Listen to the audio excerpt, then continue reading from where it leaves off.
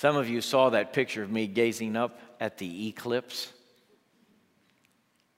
I mean, I nearly burned my eyes out looking at that total eclipse in Nashville. I wanted to see that thing. I wanted to see it all, experience it all. I tried to take pictures. In fact, I did take pictures. I've had my nose to the window and my eyes up to heaven all my life. I've enjoyed looking at the stars. I'd walk out in Temple, Texas on my 41 acres. Walk out of the house that I was the general contractor for, that we built in the middle of those 41 acres, and I'd look up at the stars and just enjoy God's wonderful creation. We only lived in that house 5 months till this committee came knocking. And I said, that can't be God. That can't be God. And Janet finally said, you better go and talk to those people. And so we made a trip down here, and they put us up at a hotel in downtown New Orleans. And it was 4 o'clock in the morning, and I couldn't sleep because God was stirring something in me. And there was this little balcony. It was about the 11th floor. You know, I thought, hey, I'm awake. I'm going to go see me some stars. Walk out on that balcony. No stars. No twinkles anywhere. I can't see a single star in the whole sky. And then my eyes fell to the lights that started at my feet and went out in every direction as far as I could see. And God said, these are your stars now. I want you to come to the city and help my people shine like stars as they hold forth the word of life. That was my call, to help God's people shine like stars. Say, where's that come from? Philippians chapter 2. I'm going to start reading in verse 12. Therefore, my dear friends, the apostle writes to his loved ones at Philippi, therefore, my dear friends, as you have always obeyed, not only in my presence, but now much more in my absence, continue to work out your salvation with fear and trembling. For it is God who works in you to will and to act in order to fulfill His good purpose. Do everything without grumbling or arguing, so that you may become blameless and pure, children of God without fault in a warped and crooked generation. Then you will shine among them like stars in the sky, as you hold firmly to the word of life. And then I will be able to boast on the day of Christ that I did not run or labor in vain. You think that fits? So we come full circle, back to the stars. Continue, he said, to obey. The apostle did not have a big presence, apparently. Some people said that he was not much of a preacher or much of a leader. And he was criticized on that account. He told one church, when I came to you, I came in weakness and in fear and in much trembling. And he didn't try to sound profound. He just talked about Jesus. But while he was present, people listened to his teaching and his preaching, and they grew in their understanding of the Savior, and they sought to follow him. And so he has this nagging anxiety that these folks in Philippi who trusted Christ and learned of him and followed him when he was physically among them, that they might decide with his absence that they'd stop walking the walk and being the people God called them to be. And so he said to them, much more in my absence. Work out your salvation with fear and trembling. And I would say to you, the presence that you have had in my life and I have had in yours has been wonderful. Those memories are permanent. And now I speak to you as pastor emeritus of this congregation, and I'm urging you in my absence, deacons, step up. Bible teachers, step up. Even much more in my absence. Be the person God has called you to be. Do the work that He's called you to do. Now, some of you have been amazing in your service to God. You have been amazing, and I am amazed when I look at the faithfulness that you have demonstrated in your prison ministry, your nursing home ministry, your ministry to the immigrants, your feeding ministries. It's astonishing to me. You have become institutions as teams of people who go out by the dozens every Wednesday to minister to the hurting people in our community. And I would say to you, even much more in my absence, Anna Palmer, work out your salvation. God's using you in a powerful way. So even much more now, continue to do. You say, well, what does that mean to be faithful? It means that you work out what God's worked in, okay? So continue to obey and continue to work out what God worked in. Now, I like that little phrase. It is God who is at work in you, right? So it's God who is at work in you. It's the Holy Spirit who is working you. He's drawing you to Himself. He's drawing you to a walk that is pure and blameless. Is that in your mind to be? Have you ever thought about, I want to be pure and blameless? I mean, that's what he talks about here. That's the goal. That's the purpose. Pure and blameless as a child of God. I think there's a new need for that in the land today, and maybe in many lives.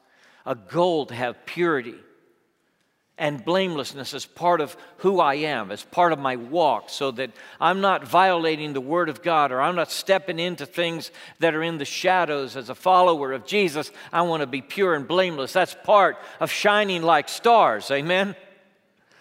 I mean, that's part of the walk. The walk is to stay pure, stay blameless, to work out what God's worked in you.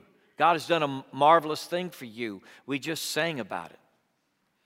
He has changed you from the inside out. He has saved you. He has incorporated you into His family.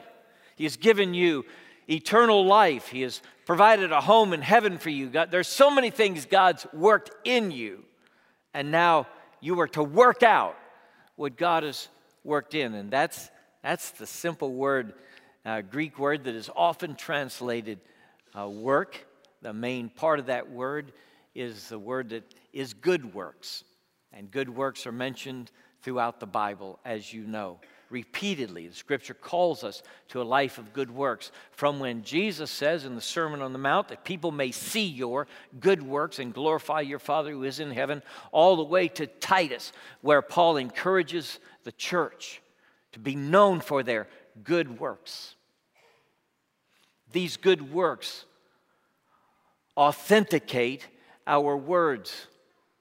Without these works, without the purity and blamelessness, without that initiative that we take to carry the love of Christ to the hurting and the helpless in our world, without that, our words just fall at our feet. Without the demonstration of love, God has loved you in Christ in this marvelous way demonstrated at this table. So you must love others in this same way, and therefore your words will be empowered. And without them, you just sound like an empty gong or a clanging cymbal. You're just a nuisance. You're an irritation as you try to tell people the good news of Jesus Christ, and your life belies your words, undercuts your words. And so Shining like stars means seeking to be pure and blameless, living a life of holiness. Where I'm saying, Lord, I want to be looking like you. And holiness is not just the absence of things. Remember that, okay? Holiness is not just the absence of things. It's not just the things you don't do. Holiness is the things you do. It is the cup of cold water that you share. It is the feeding of the hungry, the caring for the hurting. It is you reaching out to people in need like Jesus did and caring for them. And it authenticates the witness of the gospel. So these two things, word and deed, that God might continue in my life and yours to help us be mighty, both in word and in deed, so we do not fail to articulate the gospel, nor do we fail to demonstrate the gospel. Going forward for the church in this land, in this city, even more important that word and deed are hardwired together so that people see the gospel as well as hear it. Work out what God worked in to you when He saved you and changed you and gave you the Holy Spirit. Depend on God to fulfill His good purpose. God works in you. God works in you to will and to act in order to fulfill His good purpose. God is seeking to change you emotionally and mentally. He's seeking to give you the mind of Christ. He is working in you to will. That's part of His work in you. When the will lags in you to follow Christ, to be His person, to share His love. When the will lags in you, you need to reconnect to the Holy Spirit who is within you, to the God who loves you and saves you. Because the will lagging is an indication that you're disconnecting from the one who is your source.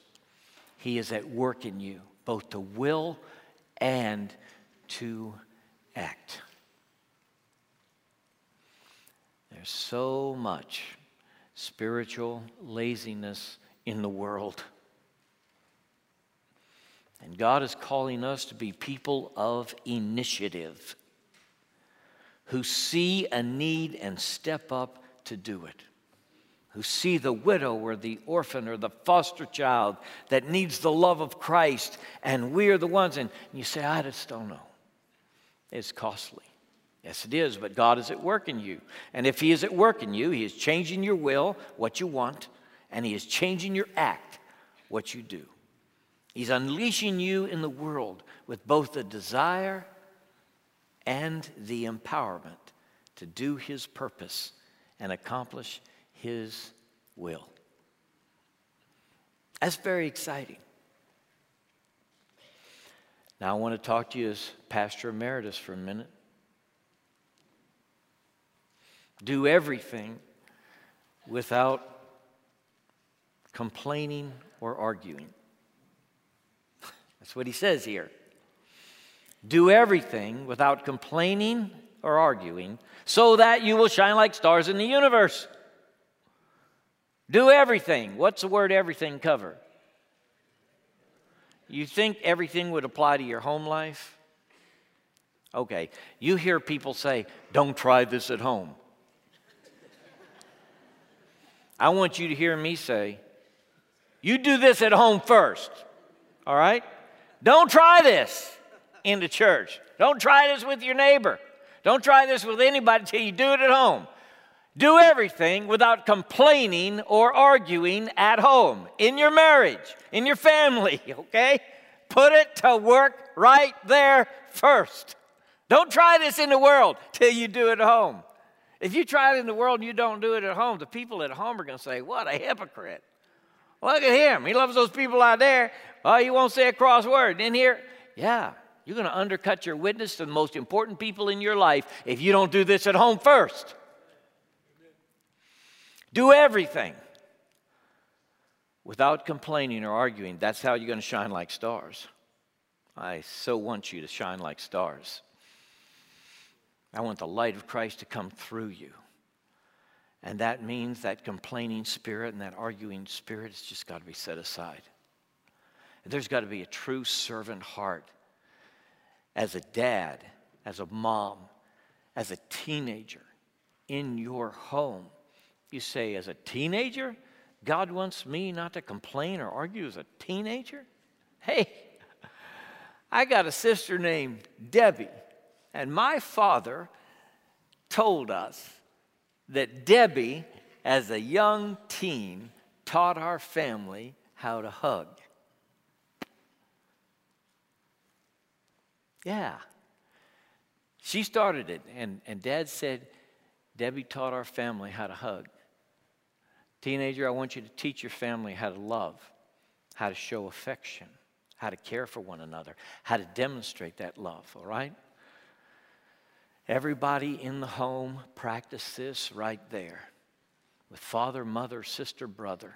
And once you're doing it in your house, then take it to your neighbor and take it to the church and take it to everybody else in your circle. Do everything without complaining or grumbling. I hear God whisper to me sometimes. I don't really hear it audible, but I hear it. God whispered to me, build houses. And I remember conversations where people said, what's that got to do with church? Well, we were trying to help people in the lower ninth ward, and we just weren't making traction. We were trying to build economic opportunity, and it was hard. And we thought, well, home ownership is one way for a family to accumulate wealth. And so for these that we have tried to work with so long, for years, we went into the upper ninth ward and built those houses. And I remember the moment in California when we were driving down the highway very vividly, when I realized God told me that. That was the voice of God in my heart. I mentioned that because Courtney said that that was a tremendous moment in her spiritual life. And it was, I think, for all of us, that moment when I challenged us to build 40 houses for Jesus' sake, and this congregation stood to its feet and applauded. And you know what? 91 houses resulted from that word from God.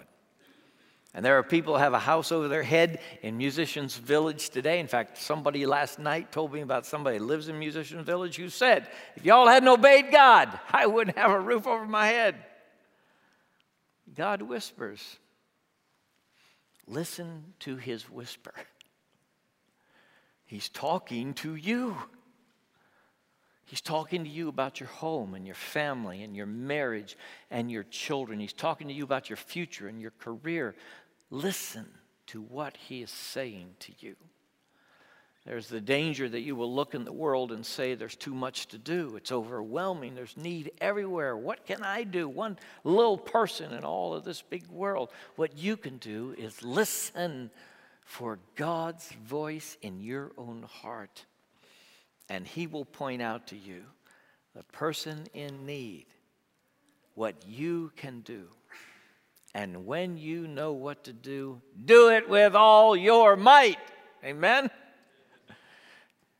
When you know what to do it with all your might. Put all of your energy into it, because God will unleash through you his power, and he will enable you where you feel completely incapable. And he will lead you through that time, and that will be the great thing that God does in you. Work out your salvation. Do everything without complaining or arguing. God has given you some difficult things to do. Sometimes you look at your life and you say, this is tough, this is hard. Yeah. They require the most of you. These great things God intends for you to do, that's what will tax you. That's what will test you. That's what will take you to the limits of your patience, your ability, and your faith. That great thing that God has called you to do. It may be in your own family. It may be in your own home. It may be something that God has called you to do in ministry, but it will take you to the limits. Josh and I were fishing in Alaska. We were at the confluence of the Kenai and Russian rivers. The Russian River is clear. The Kenai River is muddy. It was combat fishing. People next to us standing elbow to elbow all along the banks. The salmon were running and everybody wanted to catch them. I made my way to the peninsula between the Kenai and the Russian River. Josh was over on the bank somewhere. I had this fishing rod I'd borrowed from the youth pastor. It wasn't that great. Threw that thing out there. I saw this flash of silver, and my line just went, phew! I thought, I got me a fish. I tried to stop the line. I couldn't do it. I grabbed the pole. There was nothing I could do to stop that line. The fish was just zipping it off. I tried to push down on the reel and burned a blister on my thumb. I thought, I've got the fish. I slogged across the river, got water in my waders, fell down on the bank like a whale. People started jumping out of my way, said, I got this fish. And it's just going like this. And I try to stop the line. It won't stop. And then the fish starts going this way. It must be down there maybe 50 or 100 yards. And fishermen all along the bank start jumping out of the way, screaming. And some of them were even using some bad language, all right? Because my line was getting in their way and it was getting in their line. And everybody became unhappy with me walling around on that shoreline trying to land that fish. And I looked down at my reel and I had a few loops left on the reel. I was about to be out of line and I still had to stop that fish. I thought, if I go to the very end, my fishing's over in Alaska. So I just said, somebody cut the line. This guy just 5 yards in front of me whipped out his knife, stepped up there, and bing! I woke up at 1 o'clock in the morning thinking about that fish. Thought, what was I doing? The whole reason I went up there was to catch that big fish. I said, God, what are you trying to teach me with this fish? And this is what came to my mind. David, are you the kind of guy that cuts the line when the going gets tough?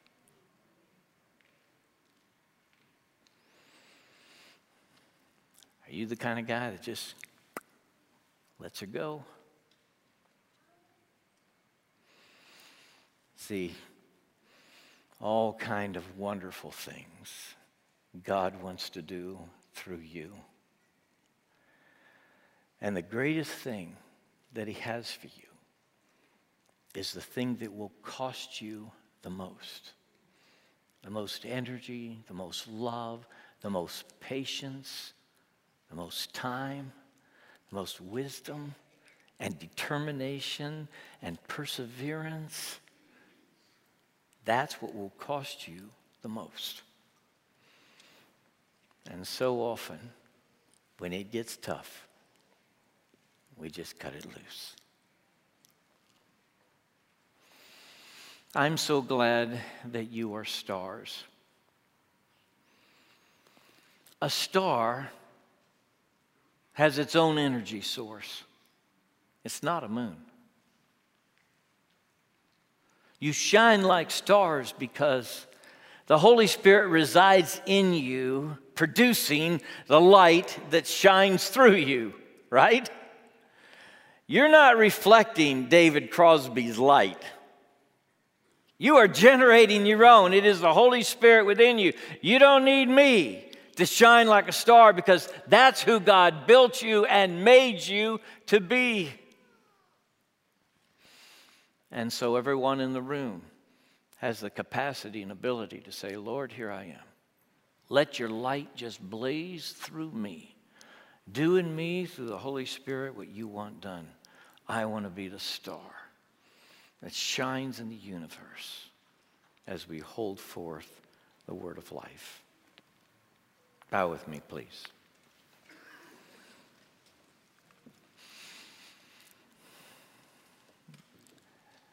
Lord, we thank you for your faithfulness through all these years and all the things you called us to do together and the partnerships that you brought to pass, all the ways that we linked arms and hands and saw you work so marvelously. God, thank you that your work in us is only beginning, but you have so much more for us to do.